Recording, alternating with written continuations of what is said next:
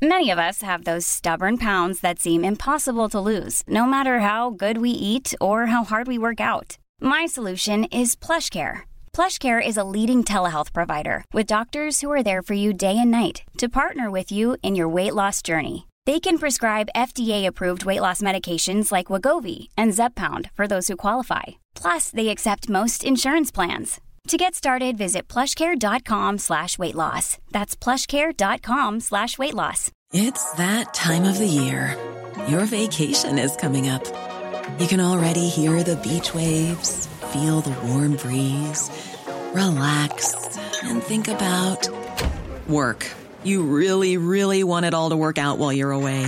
Monday.com gives you and the team that peace of mind. When all work is on one platform and everyone's in sync, things just flow.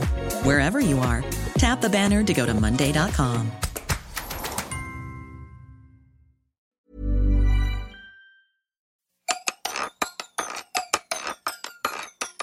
London, Michaelmas term lately over. London? Okay, you know where you are. A radical transformation. Very radical transformation. I'm already outraged with what's going on. I got very excited this week.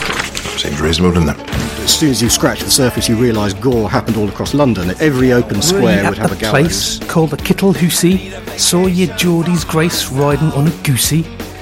What the hell is that? The man is tired of London. He's tired of London. So what was the first thing that caught your eye? The South has an overstuffed walrus. It's very important history. A handwritten letter from Charles Dickens. There's a piece of information we're missing here somewhere. You snake through the city, immersing yourself in the sights, sounds, and for the Jewish community who came over in their tens of thousands from Russia, from Poland. We are doing a modern take on Morris dancing. When did he think the second coming was going to happen? Yes, Boris. He wants to put an airport. I love the tone with which Boris has announced that his fatigue. Yes, the city is always changing. People frequently say to me, won't it be wonderful when it's finished? And I say, no, it'll be dreadful. It'll mean it's dead. Inform and entertain. That's what it's about. London is a modern Babylon. That's very true. Can we have some of the detail here? Hello, it's Friday, January the 11th, 2013. I'm N. Quentin Woolf, and this is Londonist Out Loud, a podcast of news, views and curiosities from London, UK. You can download the show free on iTunes, hook up on Facebook at Londonist Out Loud, or tweet me at Londonist Sound.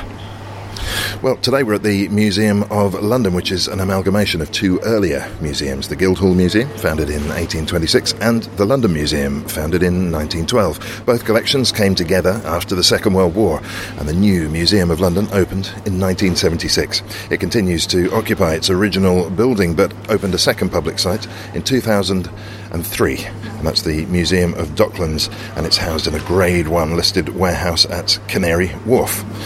Well, with me here at the Museum of London, Neil Denny is the producer and presenter of Little Atoms, a live talk show about ideas and culture, and that's on Resonance FM here in the city. Sharon Ament is the director here at the museum. She joined the museum in September 2012 to steer the world's leading city museum in the next phase of its development to reflect the energy and dynamism of London itself, and she was previously the Director of Public Engagement at the Natural History Museum. So you know your museums. There's two huge establishments here in London. Hello, you both, first of all. Hi. Hello, I'm Quentin. Let's talk about gruel, because I know this is an issue that has been troubling you, Sharon. Why are we supporting gruel today? Well, I'm particularly interested in what people have for breakfast. Knowing as a cyclist, I need to gear up each day to make sure I can I've got enough energy to cycle into work, and I always have porridge, and I'm particularly interested in the meals that school kids are having before they go to school. It's really important. We're all nutritionally ready for the day, and today in London many school children are arriving at school without breakfast. Okay, well, we'll be talking about how our mayor is hoping to tackle that. Neil, you've just got back from a trip across the US. I say just got back, but it sounds pretty epic. You've been right across the States interviewing dozens of people. Yeah, I'm still pretty much full from all of the amazing breakfasts I ate over there. That was one of the highlights of the trip. There's nothing like an American diner breakfast to set you up for a long day of interviews. Does that really work? My limited experience of American diner breakfast is that you have to spend the rest of the day sitting there trying to burn off the calories somehow, mentally, I think.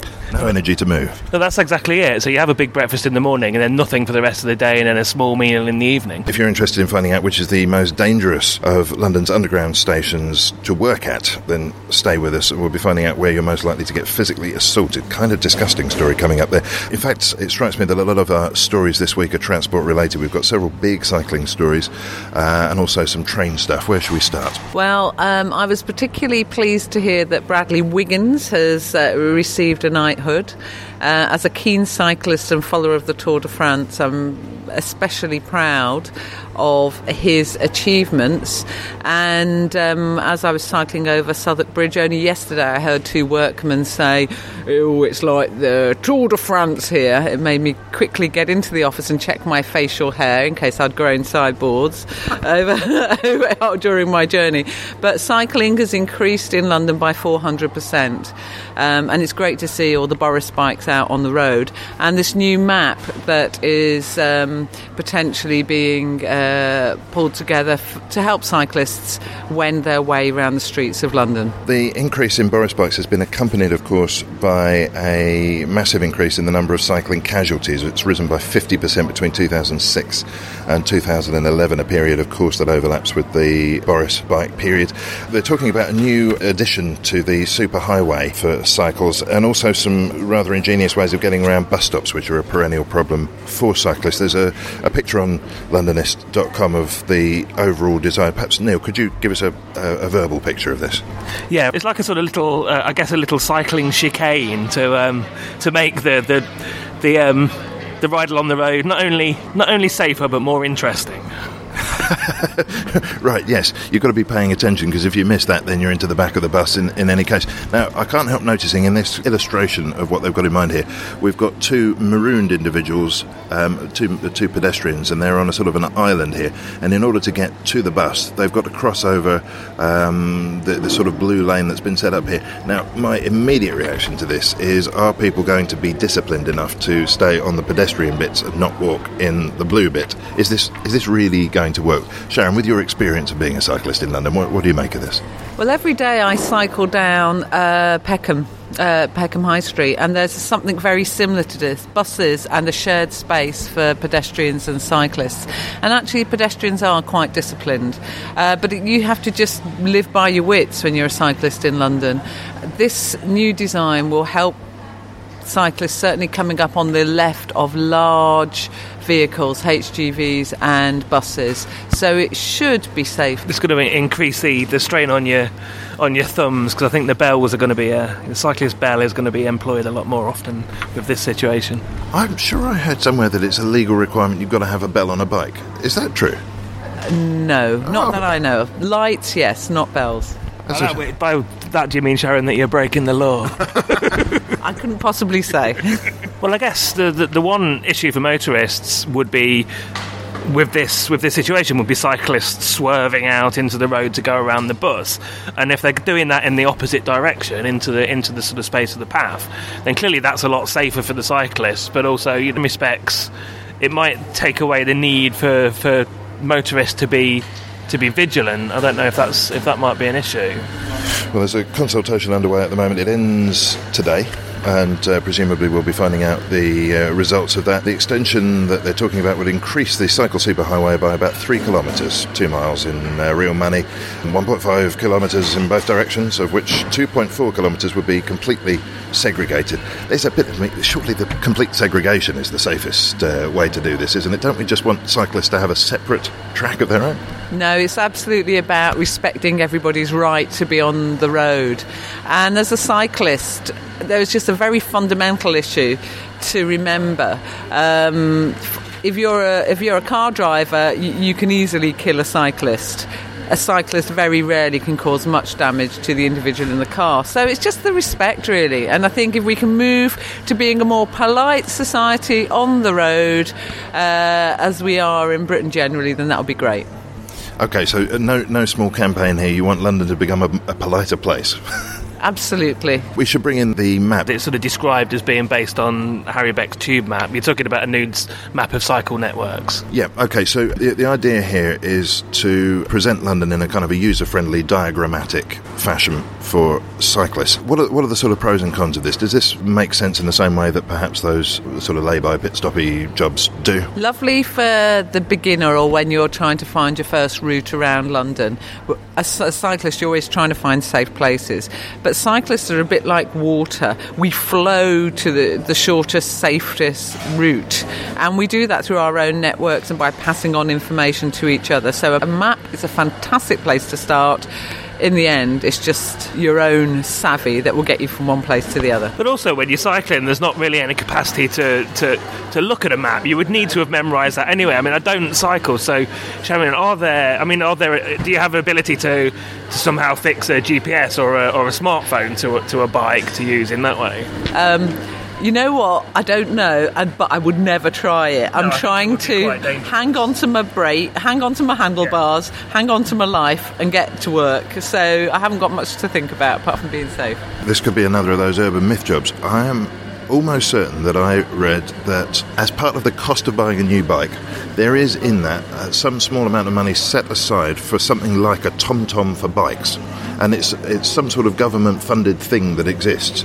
I think we need to dig more into this, but I'm absolutely sure there's something in there. I mean, some more practical suggestions for dealing with this have been a really simplified sat-nav, where you've basically got light-up arrows on your handlebars, and as you're cycling along, it just flashes turn left here. Because the one thing you can't do as a cyclist, right, is take your eyes off the road in the same way that you can do, as you say, as a driver. You can't stop and look at the sign that says if you're travelling on Route 33, then you go down this way. Glasses as well. I love this idea that there's going to be like Google Glasses, like sort of augmented reality and glasses, and I think that's an exact example of something where that would be useful. We're living in Star Wars. Certainly are. And I think something like a GPS, perhaps in the city in the weekend where it's quiet, you could perhaps use a map like that to get around and see some really interesting sites in the city of London, which is particularly quiet, and you can go to all those hidden places which exist that you never get to go to. That's a good point. The cost of this scheme is thought to be around £500,000. That's incredible. Compare that with the cost, 140 million cost of the cycle hire scheme over 6 years. And if you think about cycling per se, it just makes economic, environmental and health sense all over. So it sounds like a good investment. OK, another way to find your way around London would, of course, be the blue plaques, and we know about the blue plaque scheme. Neil, I think this could be your terrain. Yeah, so there's this story that English Heritage is going to stop issuing the blue plaques because of cuts, and, well, this just seems a terrible shame. It's great to just wander London, and the sort of serendipity of coming across a building that going down the street that you've not been down and seeing, Charles Dickens once had a cup of coffee in this house or something is one of the great joys of walking around London. But how much really does it cost to make a blue plaque and stick it on a wall? I don't think it costs that much, but I think it's important to note that English Heritage have said that they will reduce the numbers of staff working in the blue plaque division, and it started in 1866, and there's hundreds of blue plaques around. I think they're going to continue with it. I hope it's not the demise of the blue plaque, and if it is, some other organisation, I hope, will take it up. I mean, it strikes me that, they can't cost that much to produce, so this is probably a sort of PR exercise on the behalf of the English Heritage to sort of highlight the fact that they are having these swinging cuts to their budget, and this is obviously something that's going to, as I have just done, it's going to hit the public imagination quite hard, I think. Yeah. Does this sort of thing cross over with your line of work? Do you actually come into contact with these guys? Are you interacting with them to perhaps provide them with information for the plaques or anything like that? Not really, but where it really does intersect is that, the Museum of London is about place, and it affects me both personally and as a museum director, by marking where individuals have lived or these moments around London, and as you say, like people walking around serendipitously coming across these plaques. It's just hugely important. And in my own experience, close to me on Herne Hill, is Boris Karloff's birthplace. Who'd have thought that he was born, near Peckham Rye? Fantastic thing to come across. Every time I leave the country and come back to London, I can't help noticing how much we like to tell people what to do in this city. You go down this street, don't deviate off the cycle route, this happened just here, wash your hands, stand on the left, all of this kind of stuff. Aren't we a little bit overwhelmed with signs telling us stuff? But as I said earlier, I think this works best when it's not like that, when you're just walking across the street and your eye catches one. That's the point. They're unexpected. You see something and it says, yes, Boris Karloff lived here, and you think, wow, I presumed he was from Transylvania or something. That's the point. That's the joy of those things, is that they're unexpected. And it is something for us all to relate to. Who knows, you might get blue plaques in the future. We could get blue plaques now, presumably. Why don't we just make blue plaques? Well, I think that's the point. There's a great story there, which is talking about the artist Gavin Turk, how he pulled this prank, which was to put one up at one of the houses that he'd lived in when he was first working. And that joke obviously only works if these things are relatively rare. I think there's a sort of very British thing of celebrating almost something that's a bit pointless, in that it doesn't matter that this is a house that Charles Dickens lived in for a week while he was a child before he actually... It's almost an irrelevant fact, but there's just something really nice about it. If you see one that says, this is the house he worked in while he wrote all of his major works, that's one thing. But one that just says, this is a place that he rented for 2 weeks on holiday somewhere, then that seems like... it's in some ways that's less important, but those are the ones that are more interesting. It's those are the ones that give that sort of weird sort of joy when you see them and go, oh, I wasn't expecting that. I've noticed that right around the country. Queen Elizabeth slept everywhere at one point or another. Pardon? No, I didn't say anything offensive there at all. I don't know what you're hearing, Sharon. Well, if these blue plaques are gonna disappear, then I just thought I'd mention that there is a far more important to the English imagination cultural site is the pub. And you've got on the website this week, on the Londonist website, there's a link to a fantastic new map by the artist Herb Lester, which is called the London Pub for All Reasons, which you can buy, which lists a number of pubs that are particularly interesting to visit for a reason, not necessarily to do with drinking. So, for instance, it mentions the Hollybush in Hampstead, which apparently is a good place to go on an autumn afternoon. Why though? I guess to watch the sunset over the heath. That sounds very nice. What was the name of that app again? The map. It's a map called a London Pub for All Seasons. It's actually a still something that exists in the physical world. Oh, it's a physical thing. Yes, there's a picture of it here. It's one of your old-fashioned fold-up 8-page, can't get it back together the same way jobs. Okay, fantastic. Where can we get hold of this, I wonder? So there's a link to the map, to buy the map, on the website of the artist who designed it. And that's Herb Lester, as in Herb Alpert, herblester.com. That's a very attractive thing. Slightly less attractive is the violence with which the new year has begun. Well, in fact, the violence with which last year ended as well. I just want to chuck this in as a bit of a public service announcement. I find this completely disgusting. A pregnant woman was beaten and robbed by two men whilst pushing her baby in a pram in North London. And this happened, I believe, on Christmas Eve. The 39-year-old was grabbed from behind and punched to the ground on Regent's Park Road between Chalk Farm and Primrose Hill. And basically the pram with the baby in it was, while she's being attacked, was rolling off and rolled into a car park with the child inside. This is disgraceful, disgusting behaviour. I hope that we can do something to help with this. One suspect, white, 6 foot tall, stocky build. The other one, black, about 5 foot 9 inches tall. Both men London accents and wearing black puffers type jackets with black hats and black scarves covering their faces. The woman in question's been discharged. She's got fairly bad bruising, and this happened at 9 o'clock GMT Christmas Eve. So if you know anything about that, you know who to get in touch with. Disgraceful behaviour. And I'm afraid it goes on as well into the underground. Which station do you suppose is going to be the one that you wouldn't want to work at, Neil and Sharon? I guess it's probably going to be quite surprising, but I'm just going to plumb for a busy one, so somewhere like Leicester Square or Piccadilly Circus, I'd suggest. One of the West End everybody drunk ones. No.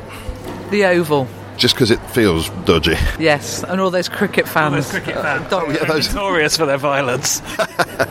No, I'm sad to say it is London Bridge. It shows the survey, and this was between January 1st and September 30th of last year. 48 incidents recorded at London Bridge involving physical violence and 29 of verbal abuse. And 4 of those were physical assaults, presumably on staff. Also in the top 5, Liverpool Street, Uxbridge, Baker Street and King's Cross St Pancras. Why do people feel the need to attack underground staff? I'm not really sure I understand that at all. And this is particularly the underground, it doesn't include London Bridge Station, which obviously is huge. It's not a particularly massive underground station, is it? So that one is quite surprising. In total, there were 1,745 incidents over the 9-month period, the equivalent of 6 physically violent attacks a day. If it's that tube station, then maybe it's frustrated commuters, I can only imagine. So maybe if they all turned to the bike, there wouldn't be that opportunity to beat up other members of the community. This is London Underground staff that we're talking about, or just members of the public? No, this isn't the staff rampaging. Is it the staff that are being assaulted? Yes, this is physically violent stuff, and then there's a smaller figure, sadly not small enough for the number of attacks on staff. So this is getting on for 2,000 incidents of violence, or physical violence, but then a smaller number of attacks on staff. I mean, what does this say about us as a city? Nothing good, surely. No, I mean, it does say that people need to be a bit more relaxed about the issues with commuting, certainly.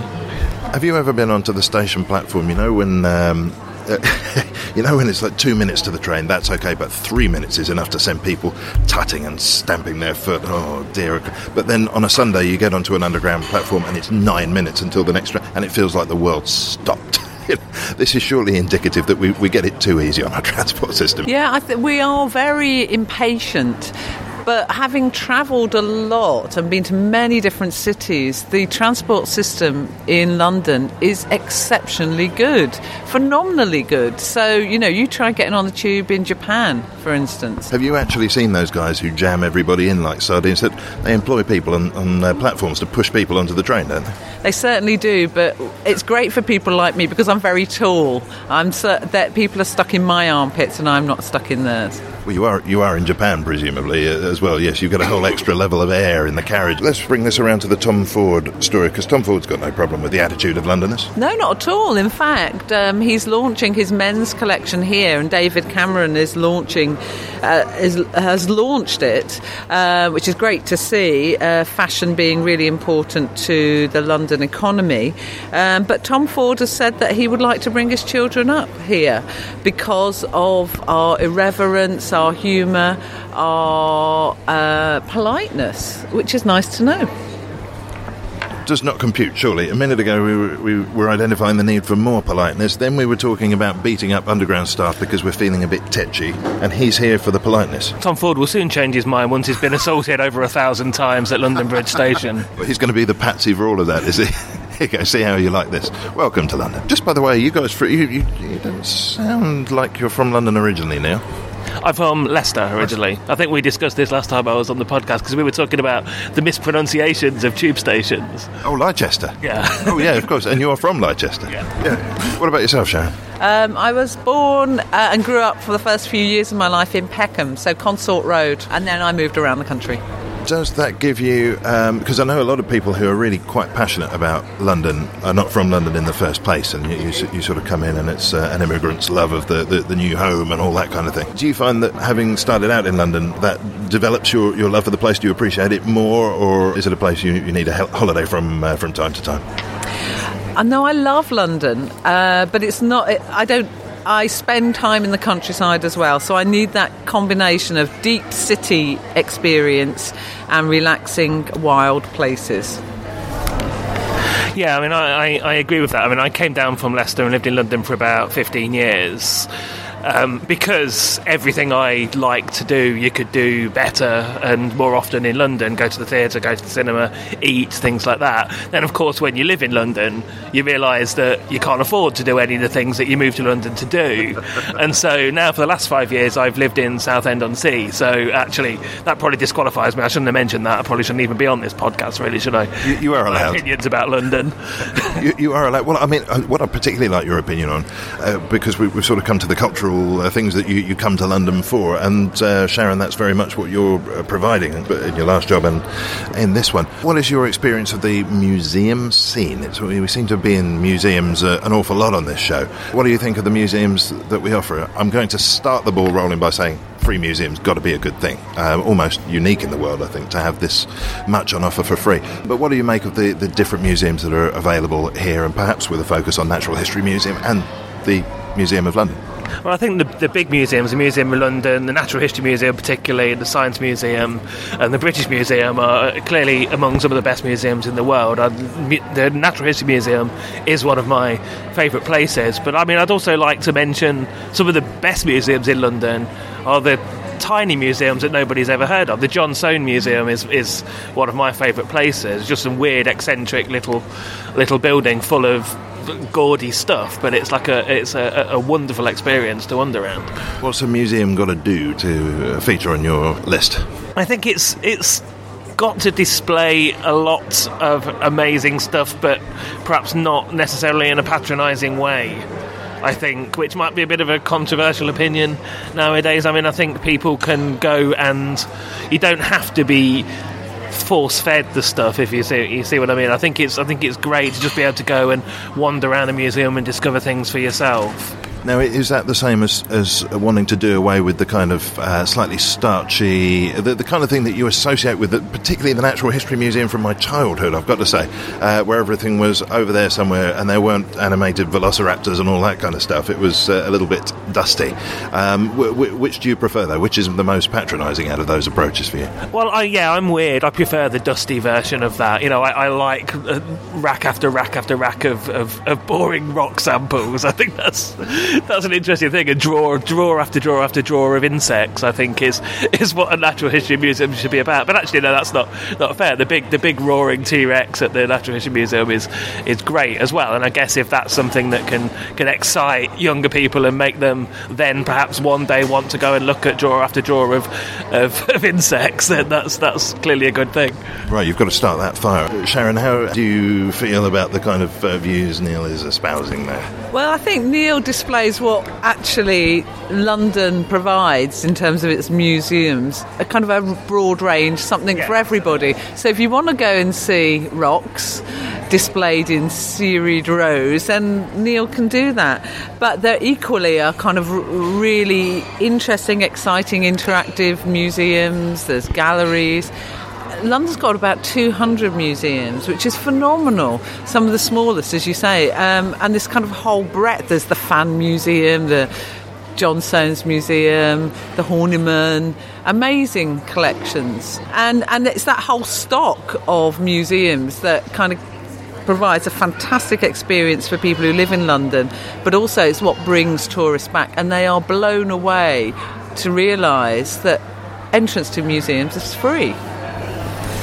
Now, earlier on, Sharon, you gave us a whistle-stop tour of the exhibition that's going on just around the corner from the cafe here at the Museum of London, and it's all about dissection. I wanted to ask you, before we listen to that, I can't help noticing that there's a lot of dissection going on in London at the moment, either connected with the death exhibition at the Wellcome. There's a couple of museums that are devoted to pathology and things of that sort. What is this? Is this a deliberate trend? Do museums are they influenced by each other in their choice? Is this catching a bigger wave? What's going on here? There hasn't been a conscious decision to sit down and go, let's do dissection this year. And so in one sense, it's amazing to see the kind of zeitgeist that's happening around this subject. Death, mortality, human biology, anatomy, very interesting to people. And certainly in the exhibition, as you saw, this kind of combination of when science, public policy, all comes together in these moments which are really important and interesting. And it's it's important that museums like the Museum of London tackles a science issue as much as the Wellcome collection tackles an issue to do with art and looks at death through a particular lens. Doctor's Dissection and Resurrection Men is the main exhibition that's here until the beginning of April this year, and it tells the story of the discovery of 24 bodies in the old Royal London Hospital grounds by the Museum of London archaeology team. And these finds were unusual in that they showed evidence of dissection.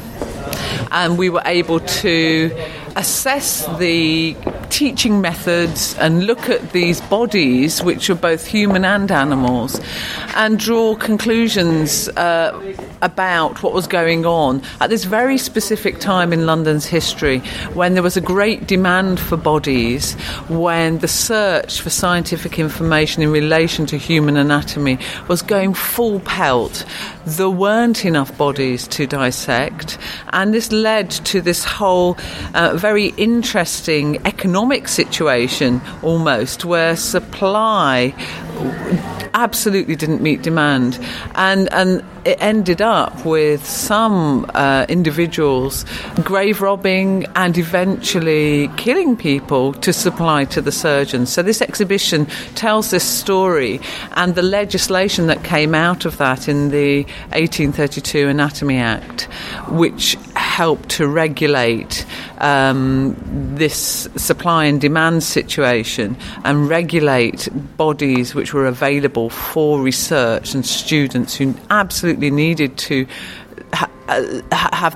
be the best skilled in performing operations, and that this was a time when there wasn't anaesthetic, so you wanted your surgeon to be very skilled indeed. And the legislation itself, the Anatomy Act, was controversial because it deeply affected poor people.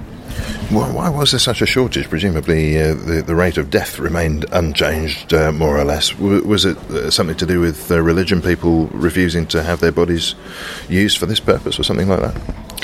There was an absolute shortage in bodies available because at the time it was only bodies of people who'd been executed that could be used for anatomical research.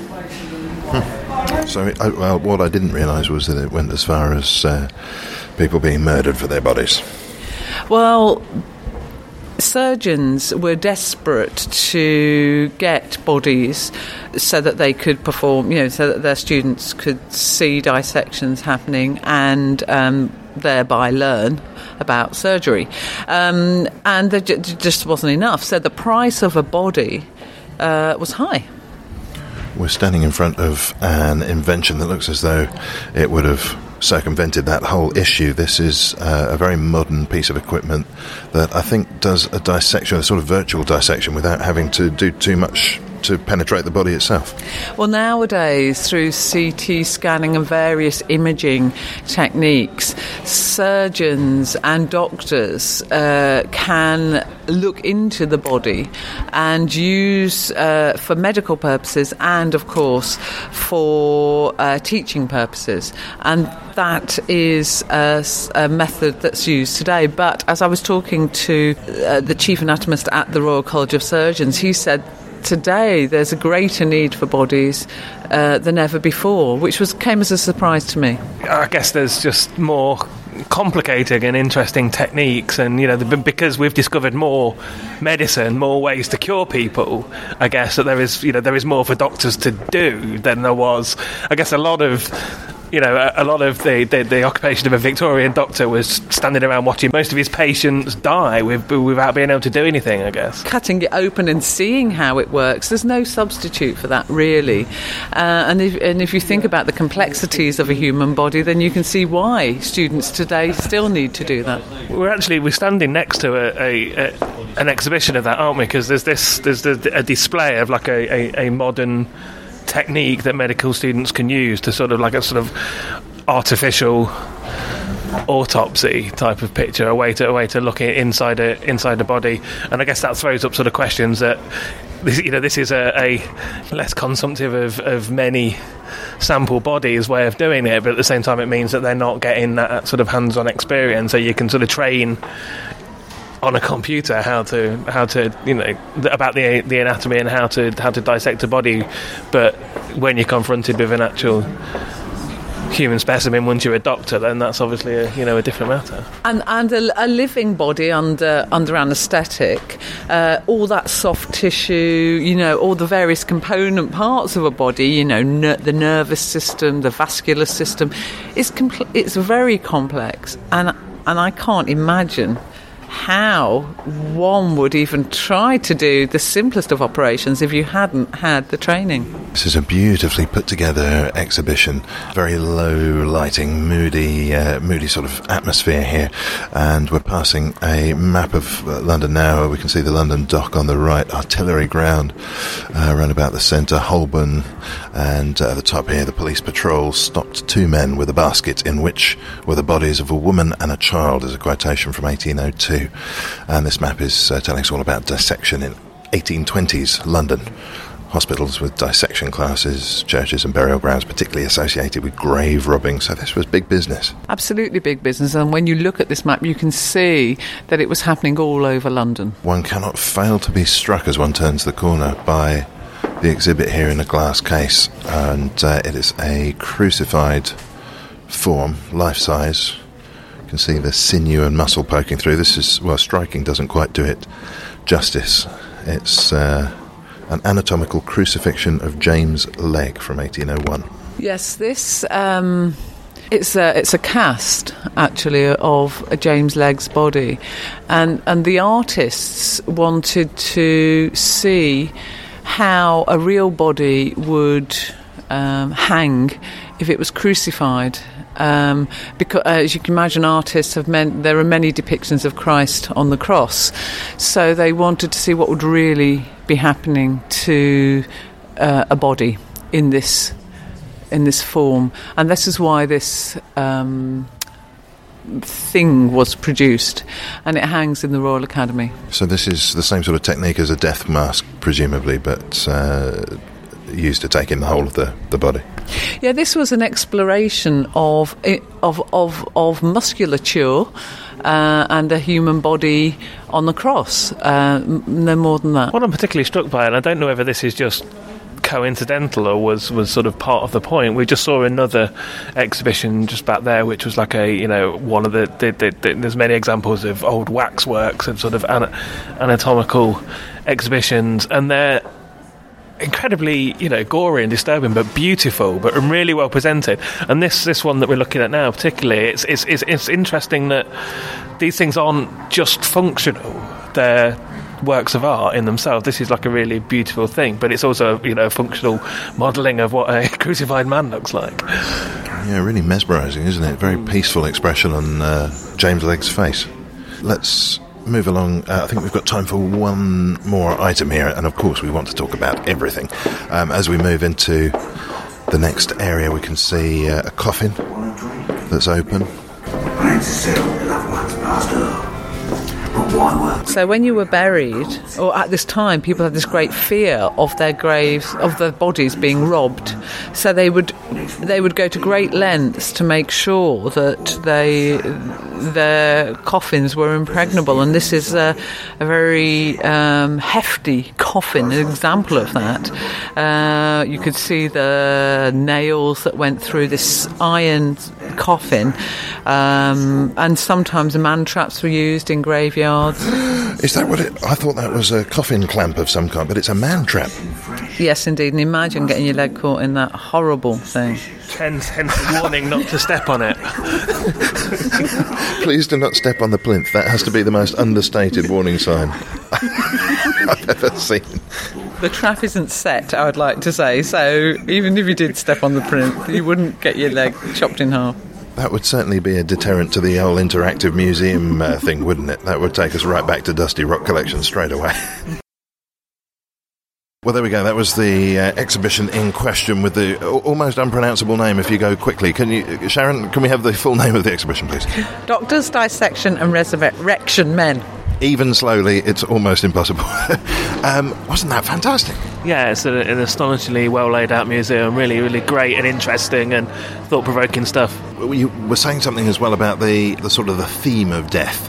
Well, we were talking before we went in about the idea that suddenly it's the zeitgeist for everywhere to have exhibitions about death, and obviously we mentioned Wellcome, and the Wellcome collection is obviously a medical establishment, so it's probably not so surprising that they feature a lot of stuff of death. But of course, a museum like the Museum of London, which is focused on the history of London, is all really, death is layered throughout the museum's collection. It's all about history. It's all about people that aren't here now and how people used to live. But it's just, I guess, in the past that was a bit more taboo, and it's great to see it actually come out and people want to discuss it. I was picked up as well on my use of the word dusty. I mean, it's a completely sensible word to use, even more sensible than I realised in relation to museums. Indeed, dust comprises mostly of human skin. So if you and a dusty museum, as you described it, is actually very true. It's one of the biggest issues that museums have to deal with: dusting our artefacts. Imagine 5 million visitors, as Tate have just announced. 5 million. The dust that is generated by 5 million people has to be dealt with in some way, and dusting our artefacts is a big job for any museum. That's particularly interesting and relevant where an exhibition about dissection and bits of the body and so forth, so we're actually contributing bits of our body as we go through the exhibition. That's a really interesting thought. Of course, we have a bit of you in our museum today. You'll be leaving a bit of yourself behind. That's such a lovely thought. I'm very pleased. So you're contributing to that Dust on the Rock collection. We should mention our sponsor, which is, as ever, we're very proud to say, audible.co.uk, and they're offering you, for 2013, a free digital audiobook.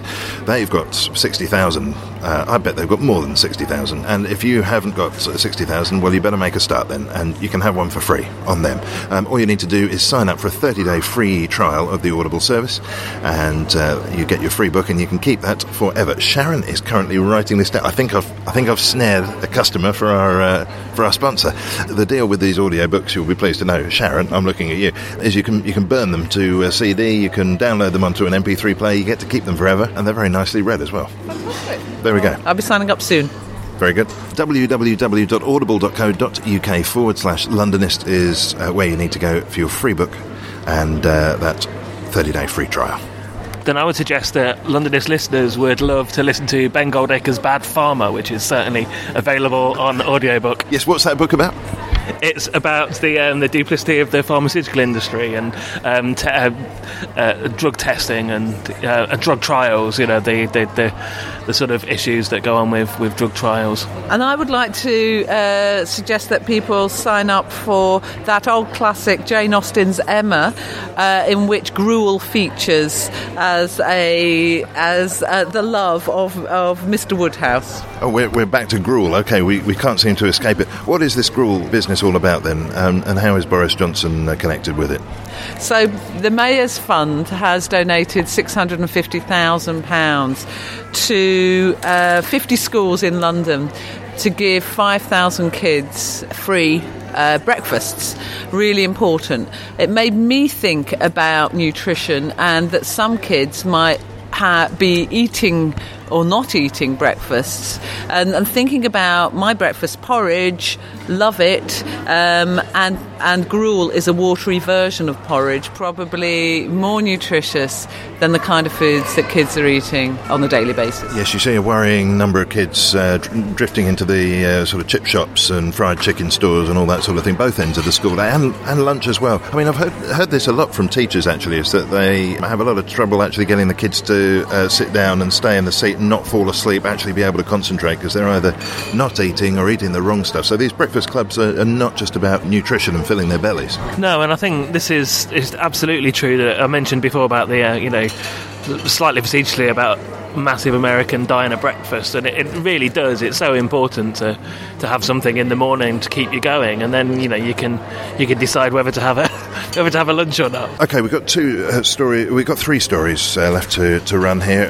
We're not going to touch on the Boomerang Tower. I'm fed up with skyscrapers at the moment, so we're not going to talk about the plans for the Boomerang Tower. If you want to see a picture of it, Londonist.com is the destination for you. I tell you what I was most interested by in this story, though. There is a publication called Skyscraper News. I'm going to subscribe to Skyscraper News. Incidentally, there's an ice sculpting festival going on. I dropped this in apropos of nothing else very much. 11th to the 13th of January, various locations throughout the Canary Wharf area. The London Ice Sculpting Festival is going to be going on down there. First come, first served opportunities for you to get a masterclass in ice sculpting yourself, which sounds very exciting. And there's going to be people competing in kind of live sculpting challenges, and these are going to be judged by the public. Freestyle competitions, ice chess, a Northern Lights laser show. I'm quite excited by the sound of this. I'm going to take my copy of Skyscraper News down to Canary Wharf and take in some ice sculpting. Old Flow. What is Old Flow? Who is Old Flow? And why do we care? Well, I wanted to raise this subject because we're here at the Museum of London, and Old Flow is the sort of colloquial name of a Henry Moore bronze that was displayed in Tower Hamlets. It was removed a while back, and now the Tower Hamlets Council are attempting to sell it off. This caused a bit of a fuss, and an acquaintance of mine from Resonance FM, the artist Bob and Roberta Smith, has been running a really fantastic campaign to get this stopped. And the reason I wanted to talk about it is because I noticed him tweet today as I was coming in on the train to do this recording that it's possible that the Museum of Docklands, which is part of the Museum of London, is going to take this on. So I wanted to ask Sharon if that was actually the case. Yeah, absolutely. In November 2012, we heard that Old Flow was going to be potentially sold. So we wrote to the Mayor of Tower Hamlets because we understood that the sale was due to the fact that Tower Hamlets didn't feel that they could display the piece safely, and that there was all sorts of issues. You know, some pieces of sculpture in London have been stolen. Yeah, particularly Henry Moore's, in fact, nationwide. Could we have just, before we go on, a quick description of Old Flow? What does Old Flow look like? Old Flow is a figurative sculpture of a woman draped in flowing robes, tall, bronze, sitting on steps, looking very poignant.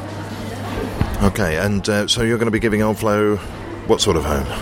A wonderful home in Tower Hamlets. Our museum in Docklands is in Tower Hamlets, so it's very fitting that she could go there. And Henry Moore, in 1963, gave this statue via the London County Council to the Stifford Estate. It was part of public art throughout London, and very much in the ethos of the times, you know, how to create environments for normal people in which art and wonderful living conditions coexisted. And Old Flow, properly named Drape-Seated Woman, gained this kind of meaning for the people who lived in the Stifford Estate in East London. So we want to bring her back. I think what's really interesting is obviously this campaign has been started by an artist, and you know we're all sitting here talking on this podcast about it from like a sort of, you know, a sort of media pontificator's way. And I think, you know, that it's been presented in the media as a sort of Philistine Tower Hamlets Council wanting to sort of sell off public art. But I think also in the same way that we mentioned about the English heritage signs, what this also does is highlights the fact that that Tower Hamlets Council is basically, you know, crushed under a regime of swinging government cuts as well. You know, our beloved coalition government is obviously like imposing huge cuts on councils, very much like Tower Hamlets. I think that's always worth highlighting as well. I must draw back from your statement there that we were representing Tower Hamlets as Philistines. I don't think I was. Were you? No, Sharon wasn't either. Absolutely not. Councils have to make tough decisions. What we hope to do is to convince Tower Hamlets that Old Flow is deeply meaningful to the people of the borough, and is deeply meaningful in the context of the history of London, post-war London. I always think with these sort of things, tell me if I'm wrong, but part of the success of a campaign like that is demonstrating to and persuading the public why something like this is of interest, what the history behind it is, what the meaning is, so that people really do feel a connection with, in this case, the piece of art.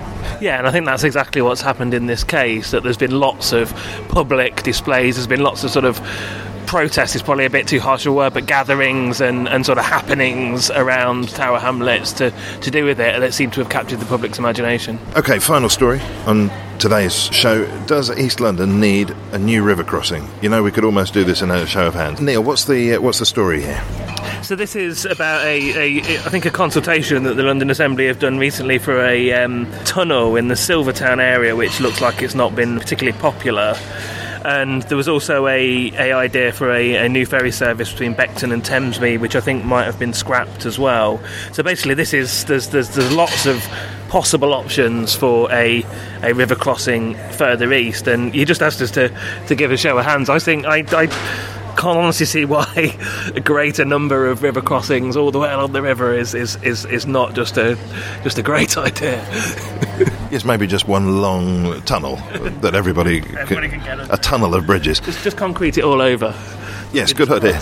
Well, we've lost most of the other rivers of London, haven't we? We might as well just get rid of the Thames, yeah.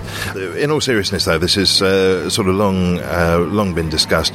And it ties in, doesn't it, Sharon? You've got something coming up here about the estuary more generally.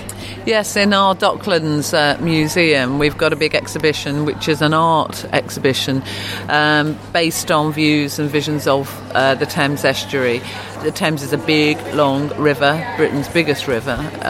It's been the source of It's the source of London's history, actually. River crossings, you can never have too many in my view.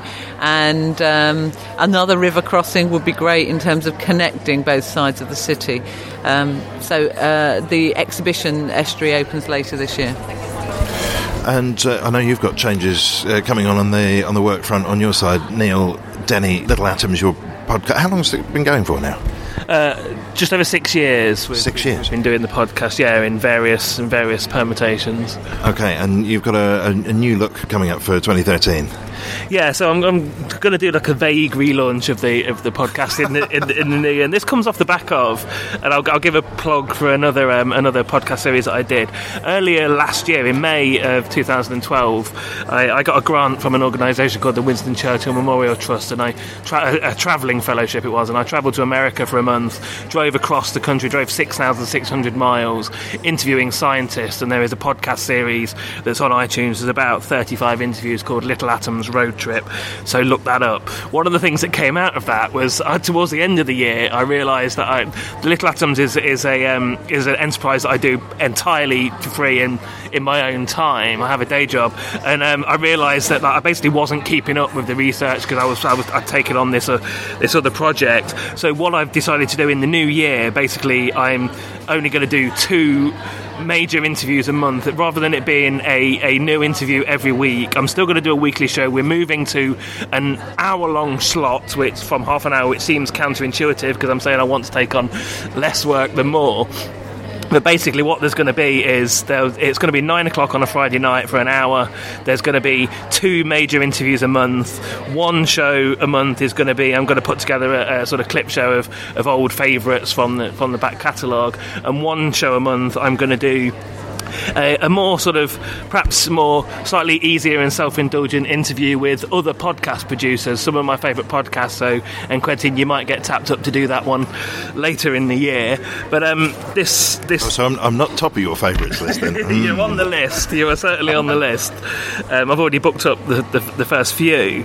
And the new version of Little Atom starts today. But there's a old favourite show tonight, so the first proper interview is Friday the 18th, and it's with Caspar Henderson, who's the author of an amazing book called The Book of Barely Imagined Beings, which is a sort of 21st century take on a medieval bestiary, and is absolutely wonderful, sort of like illuminated text. It looks amazing. I love some of the subjects you do. It's really weird stuff sometimes, sort of magical thinking or the existence of God or TPs or whatever it might be. So all sorts of stuff going going on there. And it's from Resonance, so it goes out live, and then there's also the podcast. Yeah, so we're on Resonance FM on a Friday night from 9 o'clock till 10 o'clock, and then there is, so the podcast Little Atoms, or I'll mention again Little Atoms Road Trip, are both on iTunes, so basically just search for them on iTunes. Sharon, I don't know about you, but I'm quite impressed with the idea of managing to do a trip across the States and 40 interviews in a month. That blows my mind. Certainly does, and I thought that men couldn't multitask, as well as fitting in all those big, short stacks and grilled burritos. So how can someone do that? I'm impressed. What have you got coming up here, Sharon Ament, and how can people find out more about it? Certainly go to our website, museumoflondon.org.uk. The next big exhibition that I'm really looking forward to is celebrating Michael Caine's birthday. So exhibition here about Michael Caine. Okay, well, thank you both for being with us today. As you know, we always finish the show with a London trivia quiz. There's a lot of train stuff on this week's quiz. There's 5 questions. It's the week in London, basically, but not necessarily this year. In fact, the first question, Monday the 7th of January, 1927.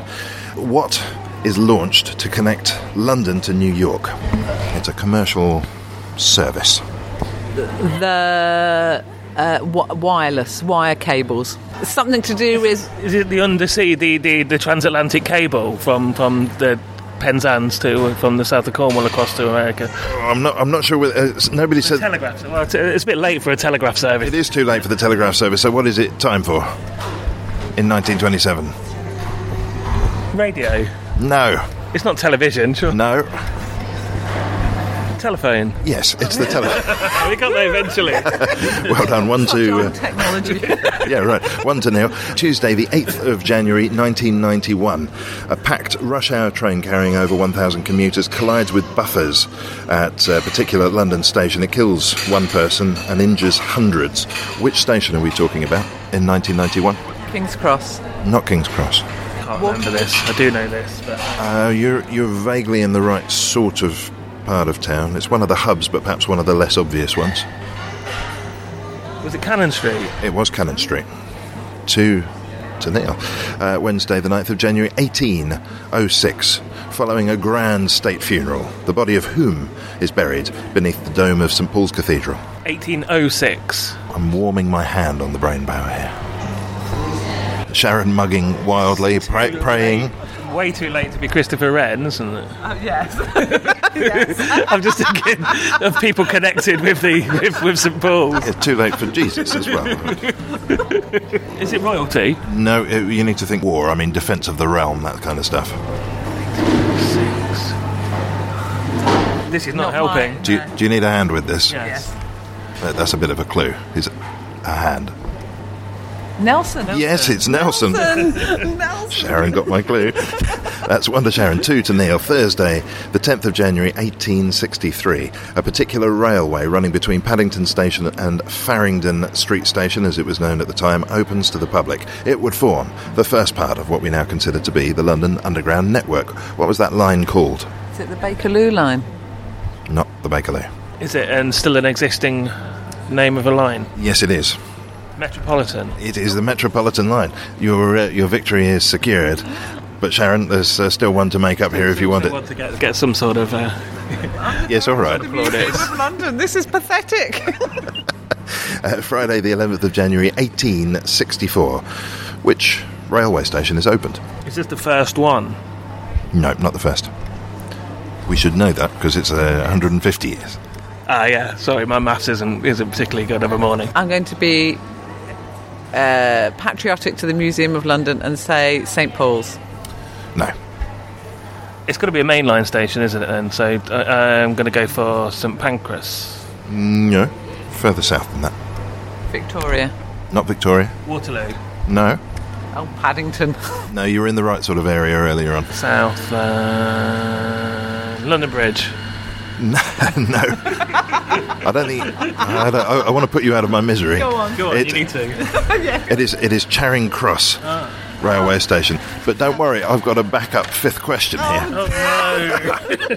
Yes, this is possibly my favourite... This is more of a fact than anything else. What do Hyde Park Corner, Wimbledon Common and Ham Common near Richmond have in common? Obviously quite a few things, but we're talking about their crossings. What have they got in common with each other? They were all sites of hangings. That's got nothing to do with a crossing. No. I mean, that might be true. No, yeah. I think pretty much everywhere in London was the site of a hanging. But no, this is about the road crossings, at the parks. So tell us the 3 parks again. It's Ham Common, Wimbledon Common and Hyde Park Corner. If I was to say Pegasus Crossings, what would that mean to you? A bridge. As opposed to a Pelican, Puffin or Toucan crossing, these are Pegasus crossings. They're crossings designed to service a particular kind of road/pavement user. There's a clue in the name. Horses? Horses, yes. They are horse crossings. I never knew this. What does a horse crossing look like? Well, this is it. Is it like a zebra crossing by any chance? No. This is for riders. So basically they've got additional activation buttons that are 2 metres up off the ground so that if you're on a horse, you can press the button. Isn't that interesting? There we go. Oh, you're a very tall person. Yes, I could use them, couldn't I? Well, there we go. That's on that exciting piece of information. That is all from here at the Museum of London for this week. Sharon Ament and Neil Denny, thank you very much. Thanks for having me. Great pleasure. Here she stands. And that's all for this week. My thanks for this week to my guests, Neil Denny and Sharon Ament. Thanks to Vernon Buckley, Zoe Crane, Rhea Heath and Dave Haste. The incidental music was by Jack Hurd and Rory Anderson, and I'm N. Quentin Wolfe. Inch by inch, waiting for the river's kiss, straining for the blue-ink waves calling from the shore. You can smother my shouts and stifle the cries, but these bones will like us till singing in the sunlight. Break the heart of anyone. Pray and please for this palace of the open sea. Faith turns sour, bitter with the rolling years. You can smother my shouts, stifle the cries, but these bones will like us till singing in the sunlight. Break the heart of anyone.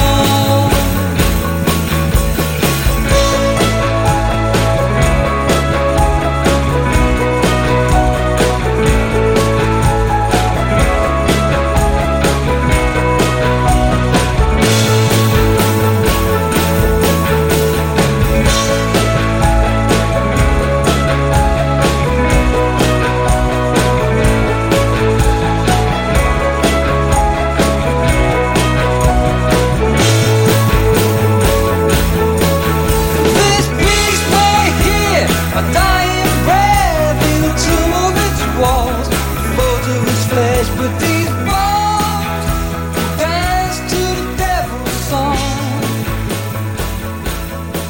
And you can hold your head high, feel the glory of man, for the past matters less when we can pretend to fade home. Imagine the softest sheets you've ever felt. Now imagine them getting even softer over time. That's what you'll feel with Boll & Branch's organic cotton sheets. In a recent customer survey, 96% replied that Boll & Branch sheets get softer with every wash. Start getting your best night's sleep in these sheets that get softer and softer for years to come. Try their sheets with a 30-night guarantee. Plus, get 15% off your first order at bollandbranch.com. Code BUTTERY. Exclusions apply. See site for details. Hey, it's Paige DeSorbo from Giggly Squad. High quality fashion without the price tag. Say hello to Quince. I'm snagging high-end essentials like cozy cashmere sweaters, sleek leather jackets, fine jewelry, and so much more. With Quince being 50 to 80% less than similar brands. And they partner with factories that prioritize safe, ethical, and responsible manufacturing. I love that. Luxury quality within reach. Go to quince.com/style to get free shipping and 365-day returns on your next order. Quince.com/style.